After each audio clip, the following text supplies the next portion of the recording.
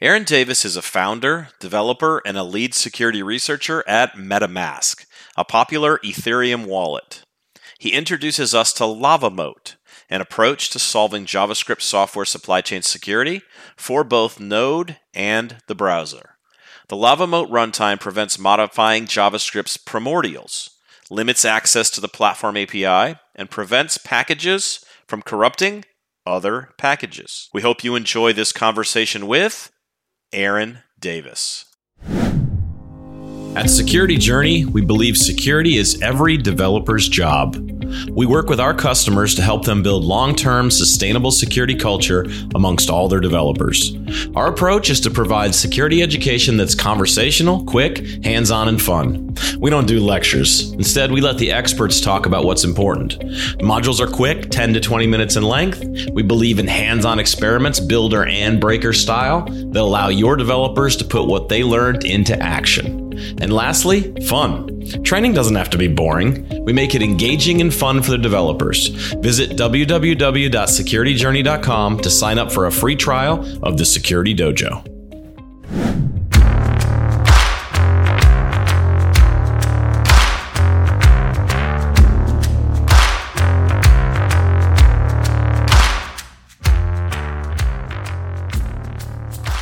Hey, welcome, folks, to another episode of the Application Security Podcast. This is Robert Hurlbut, threat modeling architect.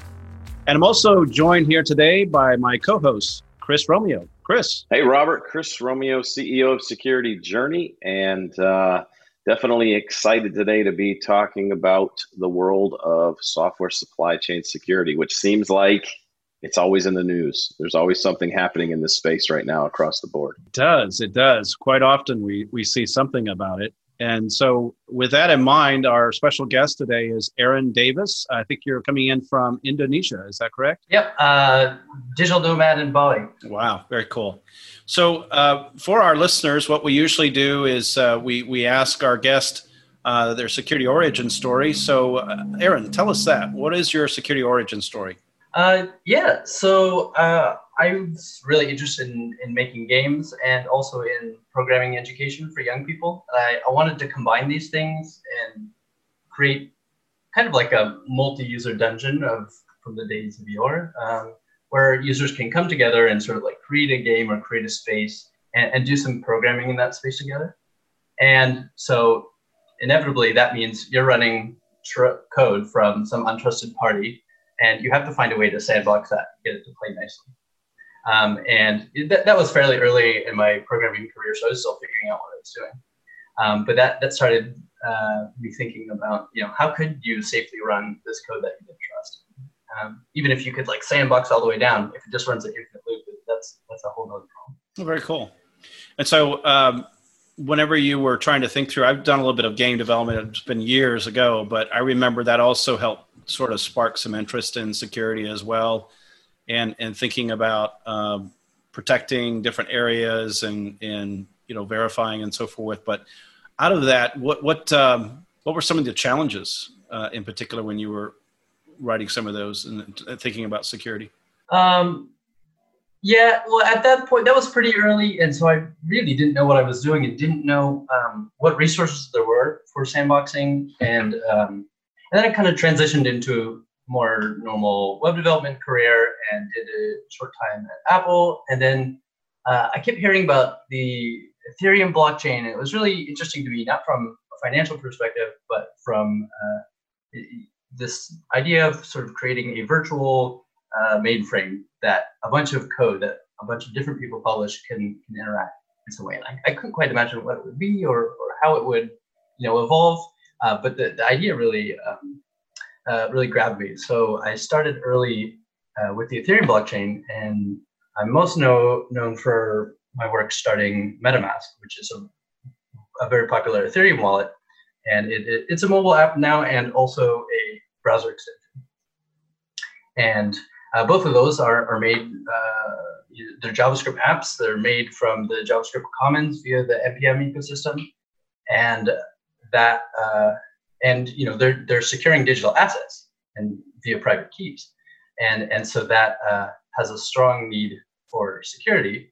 but especially in the browser context, like we have good security provided by the browser, but then you introduce the problem of supply chain attacks, and suddenly the world becomes a bit scarier.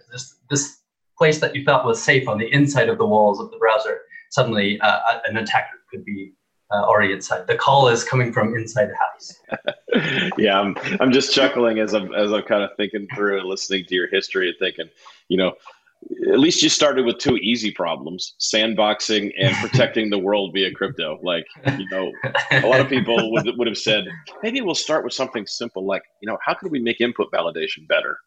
But you went big, so that's good. It's good to have that perspective on the world. Yeah. So now the goal is no less small. It's trying to solve software supply chain security for the whole JavaScript ecosystem and be backwards compatible as much as possible. So that's been a fun one. I've been working on that for a little over a year. And at first, I tried doing some of these sandboxing things in, trying to make games and stuff in JavaScript. And there were a few packages and libraries that were suggesting that they could do security. And so I played with them and really found that they could. They had a good idea, but it really didn't work. You could find a hole, and once you found a hole, there was no security provided. Or they worked by limiting what you could run to some subset of JavaScript that was so small it wasn't really compatible with any of the code you wanted to run. So I kind of had given up on it being possible. Of course, if you're just, for each thing you want to run, you're just spinning up a new process or something like that. If you're running on the server, you could do that. You can kind of do it in workers and stuff like this on the web platform, but then you're also at the risk of like resource starvation or something like that. There's not good ways of doing metering or something like this. So it becomes sort of an unsolvable problem. And a lot of those challenges are still there. But then at maybe 2 years ago at the Decentralized Web Summit in San Francisco, I met some folks from the Agoric team. I met Dean Tribble, and he told me he had a system where he could do, in process, inside of your JavaScript that's already running, build a little container in there, and everything can still talk synchronously. And I didn't believe him. It was just, that didn't seem possible at all. I chased that idea so many times that I couldn't find it. And at some point after that, I think the what's commonly known as the event stream incident or the BitPay wallet hack happened. And so this was a node module, a legitimate node module called Event Stream that had been around for a long time, used in many, many applications. It was even in the Azure CLI, was a dependency of that. So it was basically everywhere. And but the author, Dominic Tarr, he didn't use it, and he gets nothing from maintaining it. And so someone's like, hey, I'll help you maintain it. He's like, great, I don't even use it anymore. So he added this new author, and a little bit later, this author deployed a targeted attack against this Bitcoin wallet. And so part of the problem is, once you get into a dependency, you can pretty much do anything. You just run wild. There's very little limitations. And so you have, network access to do your infiltration. You have disk access or local storage or whatever it is on the platform you're on to take private keys. You can mutate what other classes do. JavaScript particularly is very, mutable at runtime. You can change the behavior of all those different things. And so that wreaks some havoc. So when you think about kind of the software supply chain in general, and so that's a great example you just shared, kind of from the event stream incident. Event stream incident, we would kind of bucketize or categorize that as JavaScript and Node. It's kind of where it fit in. When you think about this problem in general, it's definitely not just a JavaScript problem, right? This is an industry-wide problem for all libraries, all package management, all open source that's everywhere, right? Yeah, absolutely. I can comment on some of the specifics of JavaScript. I think JavaScript is a little more dangerous than some other languages just due to the nature of the way it works. But that's also my language of expertise. I'm sure if you found hackers for all the other languages, they could find clever ways of really taking over as much as possible. But basically, if you are able to run some code inside of an application, very few software paradigms that are in use today prevent you from doing very much. You're basically on the system. You have shell access. And so, if in my context, as a cryptocurrency wallet, much like this one that was hacked, it was terrifying to read something like this because it could happen to me as well. So that launched me on this journey of we have to solve supply chain security for the JavaScript ecosystem, and we have to do it now. So when you think about the attacks, then, so with the EventStream incident, I think of that as and there was a malicious actor involved who drove that through. But then kind of the other side of the equation when you're thinking about software supply chain is just a known vulnerability in a package. So those are kind of the two categories that I tend to think of when I'm thinking software supply chain. Are there any other, from your perspective, when you're thinking about JavaScript and package management or anything, are there other attacks that are outside of those two categories, or are those two the categories that really describe or kind of define all supply chain attacks? So the two categories were known vulnerabilities and targeted attacks? Yeah, those are the two. I tend to think of everything in those two buckets, but are there more buckets from your perspective as you're thinking about how you're trying to, break JavaScript or, attack from kind of your perspective? No, that seems about right. And we're doing, I'd say the ecosystem does a pretty good job about the known vulnerabilities. Like when your package manager installs things, it gives you a list of warnings and severities, and GitHub as well will blow up your notifications with new reports so if there's a new prototype pollution vulnerability detected in this package at this version range, it will, GitHub will notify you, your package manager will notify you. And other companies like Snyk that, have services like this and automated fixes. So we're doing well there, but the targeted attacks is what I'm particularly concerned about. There's precedent of similar organizations being attacked, and one thing that's hard with these dependency graphs is you import this utility, this utility, this utility, this utility, and so those are the ones that you're really paying attention to. But all of those import things and import things, import things, import things. So you have that giant graph, but you're really mostly exposed to just the top layer. Yeah, and you get all the other goodies that sneak in. Yeah. I had 100 dependencies, and now all of a sudden there's 80,000 packages in my application. What happened? Let me just code review all of them, which nobody could ever do anytime.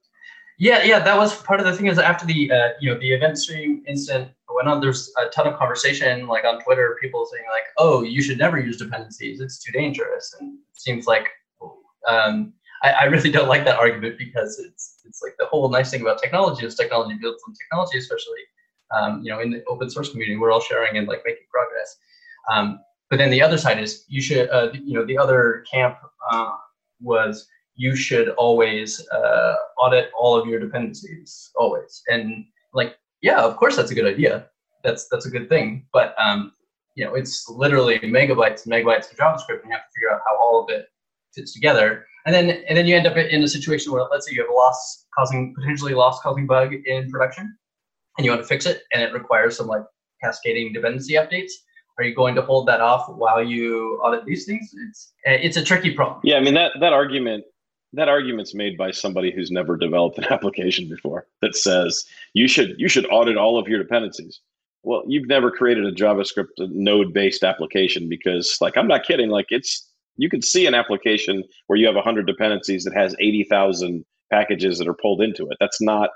I'm not just making that up trying to be that could be a relatively normal use case. And so for somebody to say, yeah, you got to audit them all, it's just not realistic. There's got to be something else we can do to either build trust, into the open source ecosystem, which we're probably a little further away from being able to do that, where we're saying, hey, how could we sign all these packages so that somebody is able to attest to the fact that, hey, a known good entity worked on this particular package and did it. That's a whole other category. But I think, technology is going to be one of the ways that we approach this as well.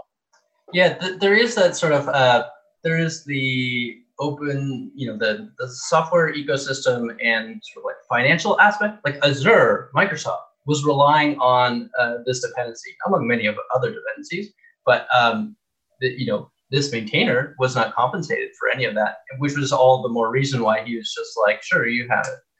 I couldn't be bothered. I don't even use it anymore.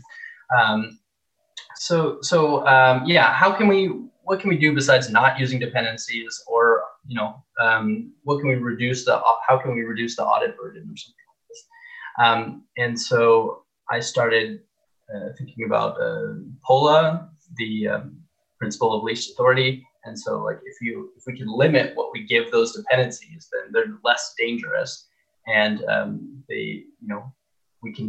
it's easier to audit them, and it's easier to prioritize our audits through the dependency graph and find where exfiltration is going to happen through the network access. So we can look for the one place where there's network access, a couple places, instead of giving it to everything. Yeah, and so you were, one of the things that kind of brought you to our attention for this conversation was this Lava Moat thing. And so, first of all, great marketing name, Lava Moat. I kind of know what it does, but tell us a little bit about what Lava Moat is and what it actually does. Yeah, so the intention of Lava Moat is to take your npm-based node or browser application, and without really changing how your code works at all, you run it in a way that applies a little sandbox around each package or module based on a policy file. And we also have a tool that automatically generates these policy files based on a static analysis of the code. Looks like it's using this thing, using that thing. So, okay, we'll give that one network access. And then afterwards, you can just audit that policy file, look at how the packages connect. And then there's a data visualization tool as well. So you can see, well, that one's particularly dangerous. It has network access. And you can see how all the modules connect. So you can see how this one could get network access to that one. So if you imagine an attacker got access to one of those modules, how is it going to be able to steal the information and then get it out, or whatever your attack, whatever attack vector you're imagining. So that's all based on that SES container that I learned about from Agoric. So what they came up with was, so they're working on a JavaScript standard, but it works today. They have a shim that you can run in JavaScript, and it's basically a special eval function that just constrains what the code you put into eval, what it has access to, and it uses a with statement and a proxy in order to basically have a hook to whitelist what's trying to be accessed. So if you're going and say hey, give me the network, they'll say hey, the network is not in the policy file, so throw an error and explode. And there's some other tricks and things that need to be tied down and sawed off in order to not be dangerous, and make it so you can't escape out of that container. But once you have that container, you can just apply it to all the modules, and then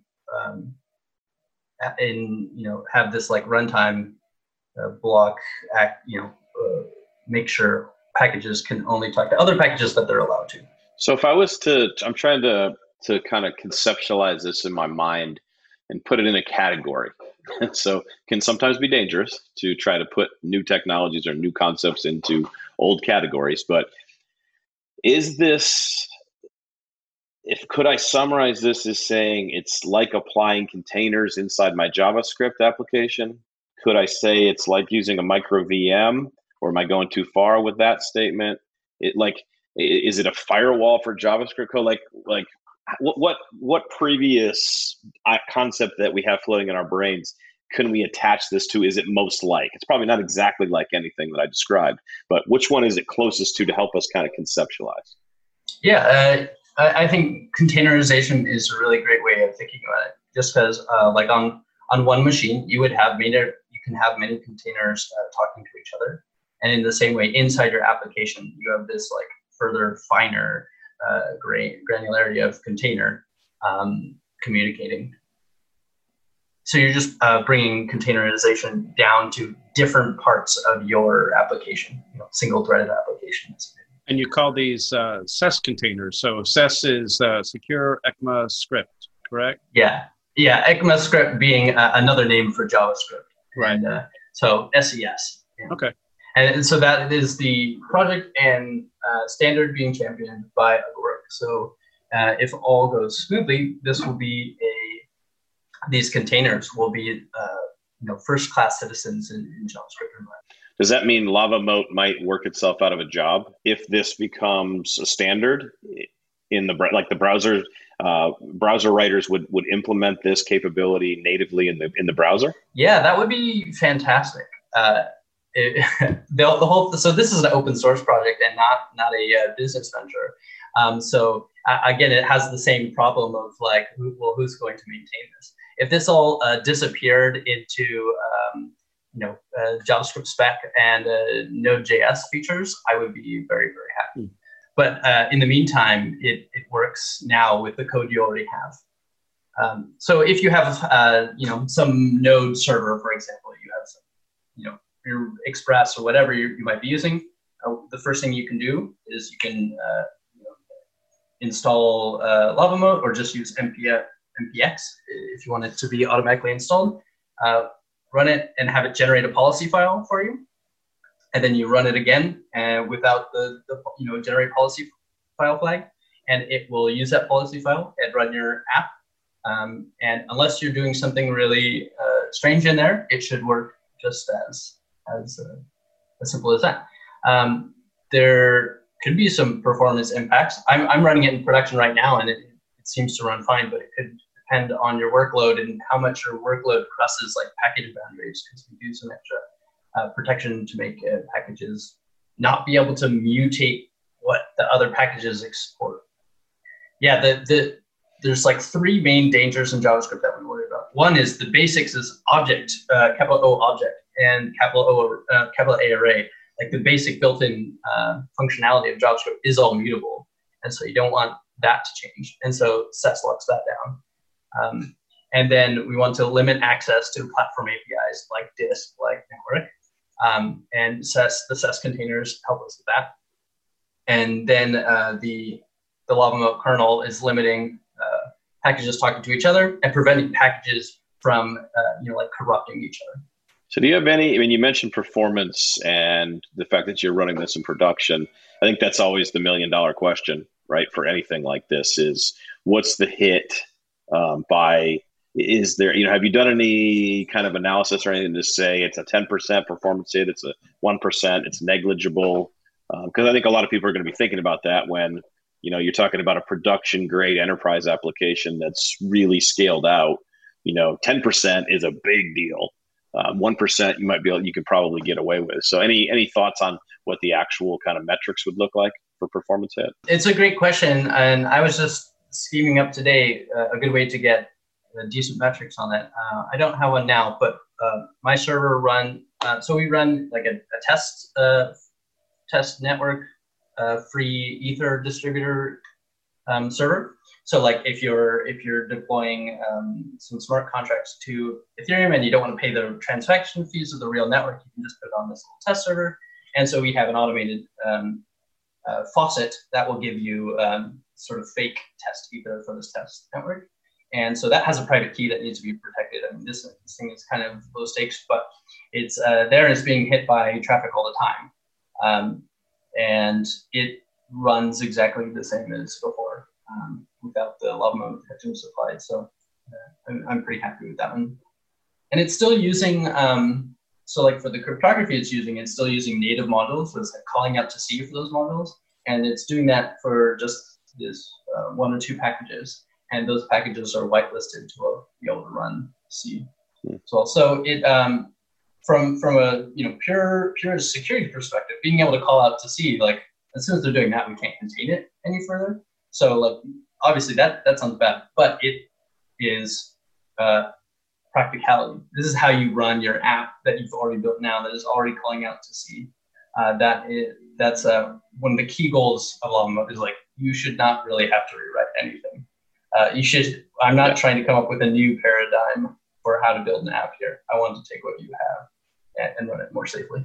And the best part is if the security guarantees I'm espousing LavaMoat provides, even if there was a flaw found that tears away all the security, you're back to where you are today.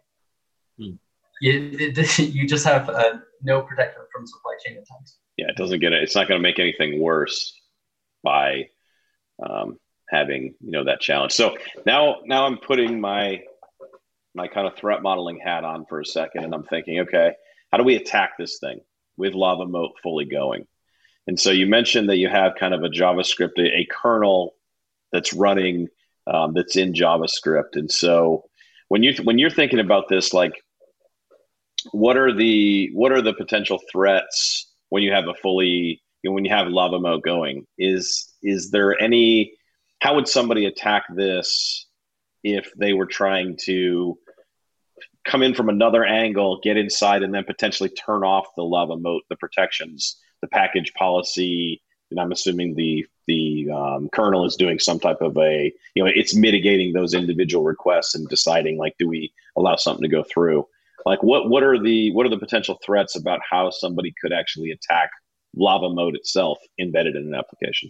Yeah, there's a few different things. There's like if you are, it depends what kind of package you're like trying to hijack in order to perform this attack, or however it's set up. If that package is already positioned to like deal with something like the network, then it wouldn't seem strange if it had network access, something powerful like that.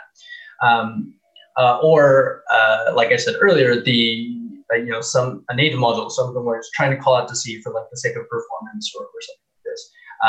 One thing that LavaMoat does not do a good job of protecting against is things that don't require any fancy platform APIs like network access or exfiltration, but they kind of sit in the middle of your app and mess with the data as it flows through.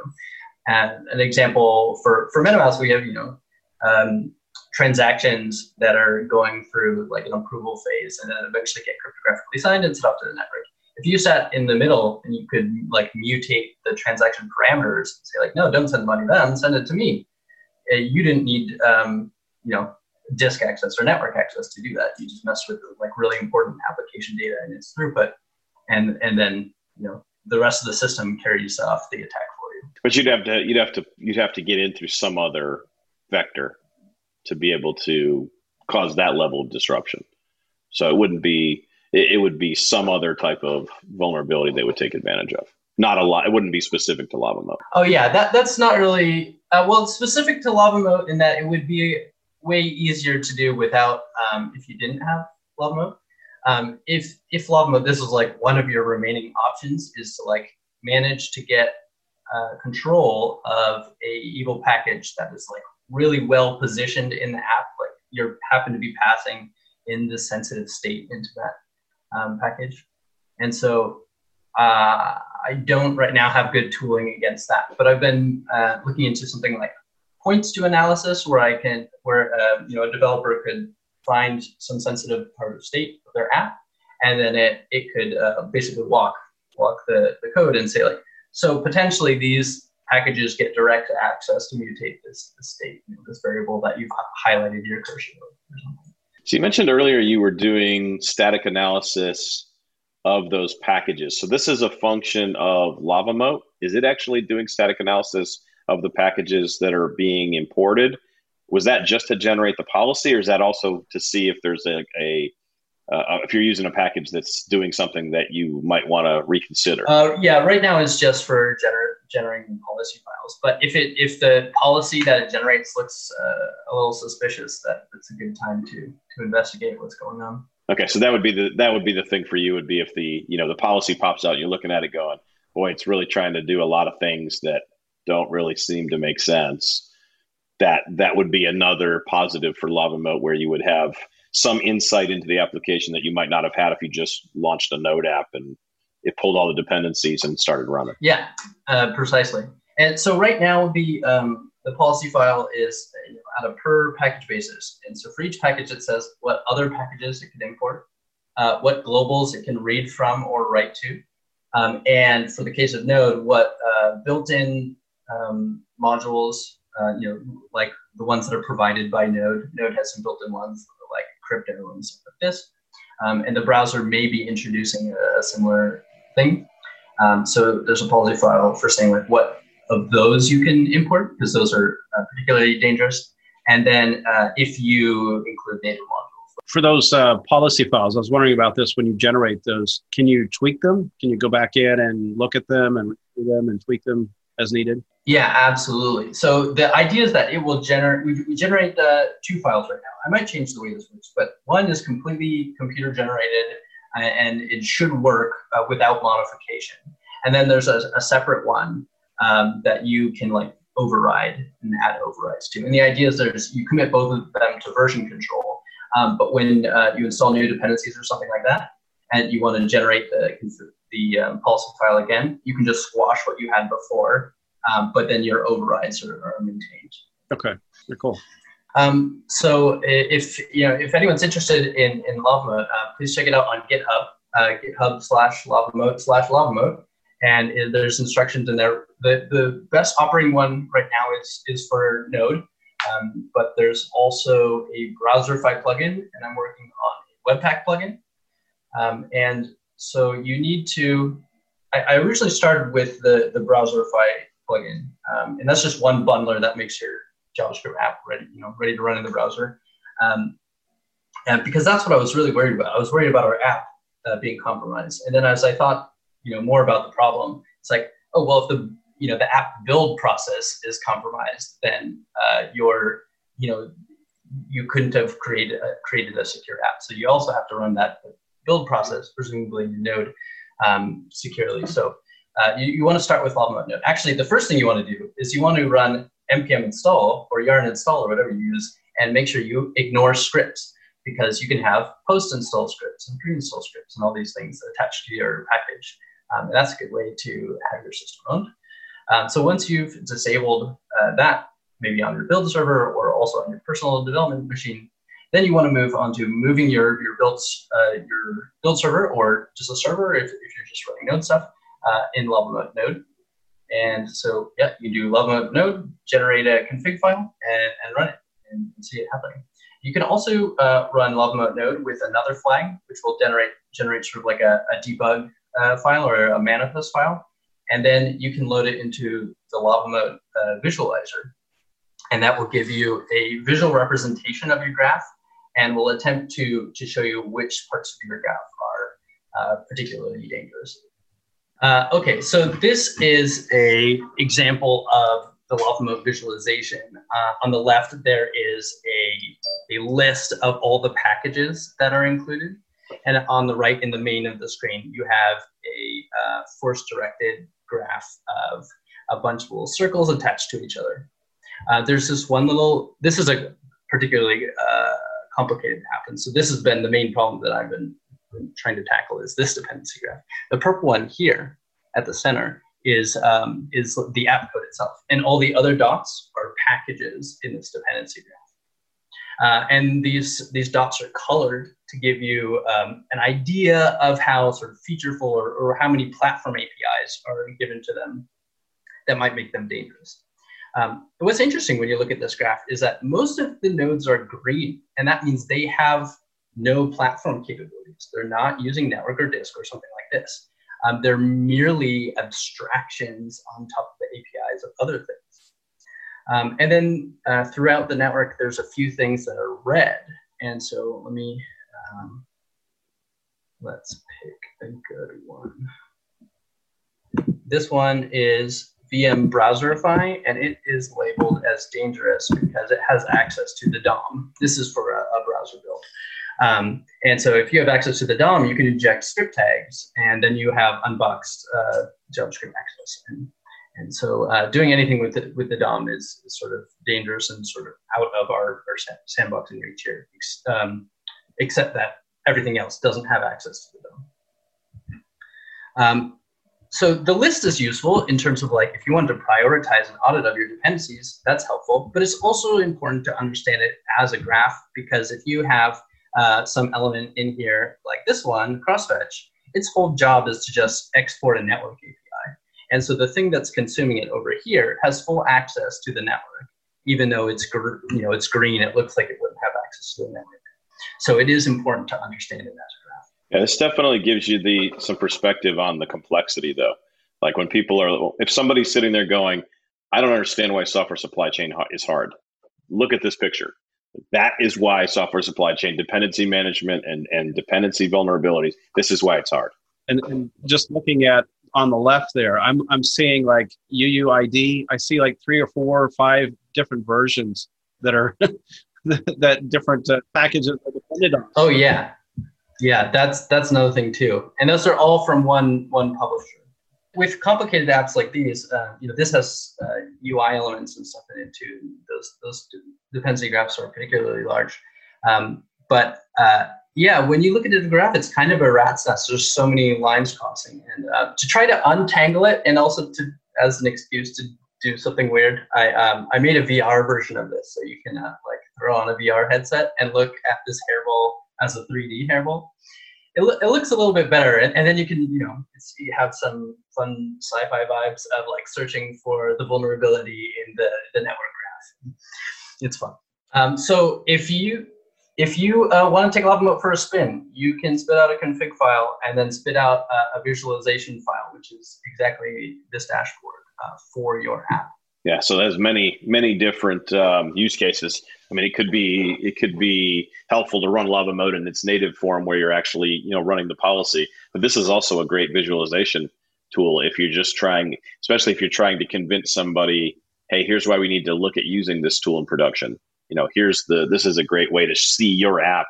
Now, this isn't like a demo app. This is actually the app that we are running in production today.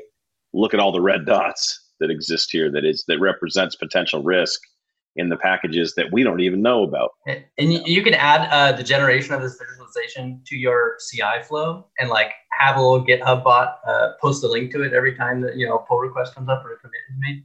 And so you can see this is what it looks like now. Yeah, who broke the visualization? That'll be the new. It's not who broke the build. It's who added a red dot, and then they'll be in trouble at that point if they add a red dot. So I think this is a great way of starting that conversation with your team, especially like I said before, you're really exposed to those direct dependencies, and you're not thinking that much about your large dependency graph, except when you're watching those dependency install times.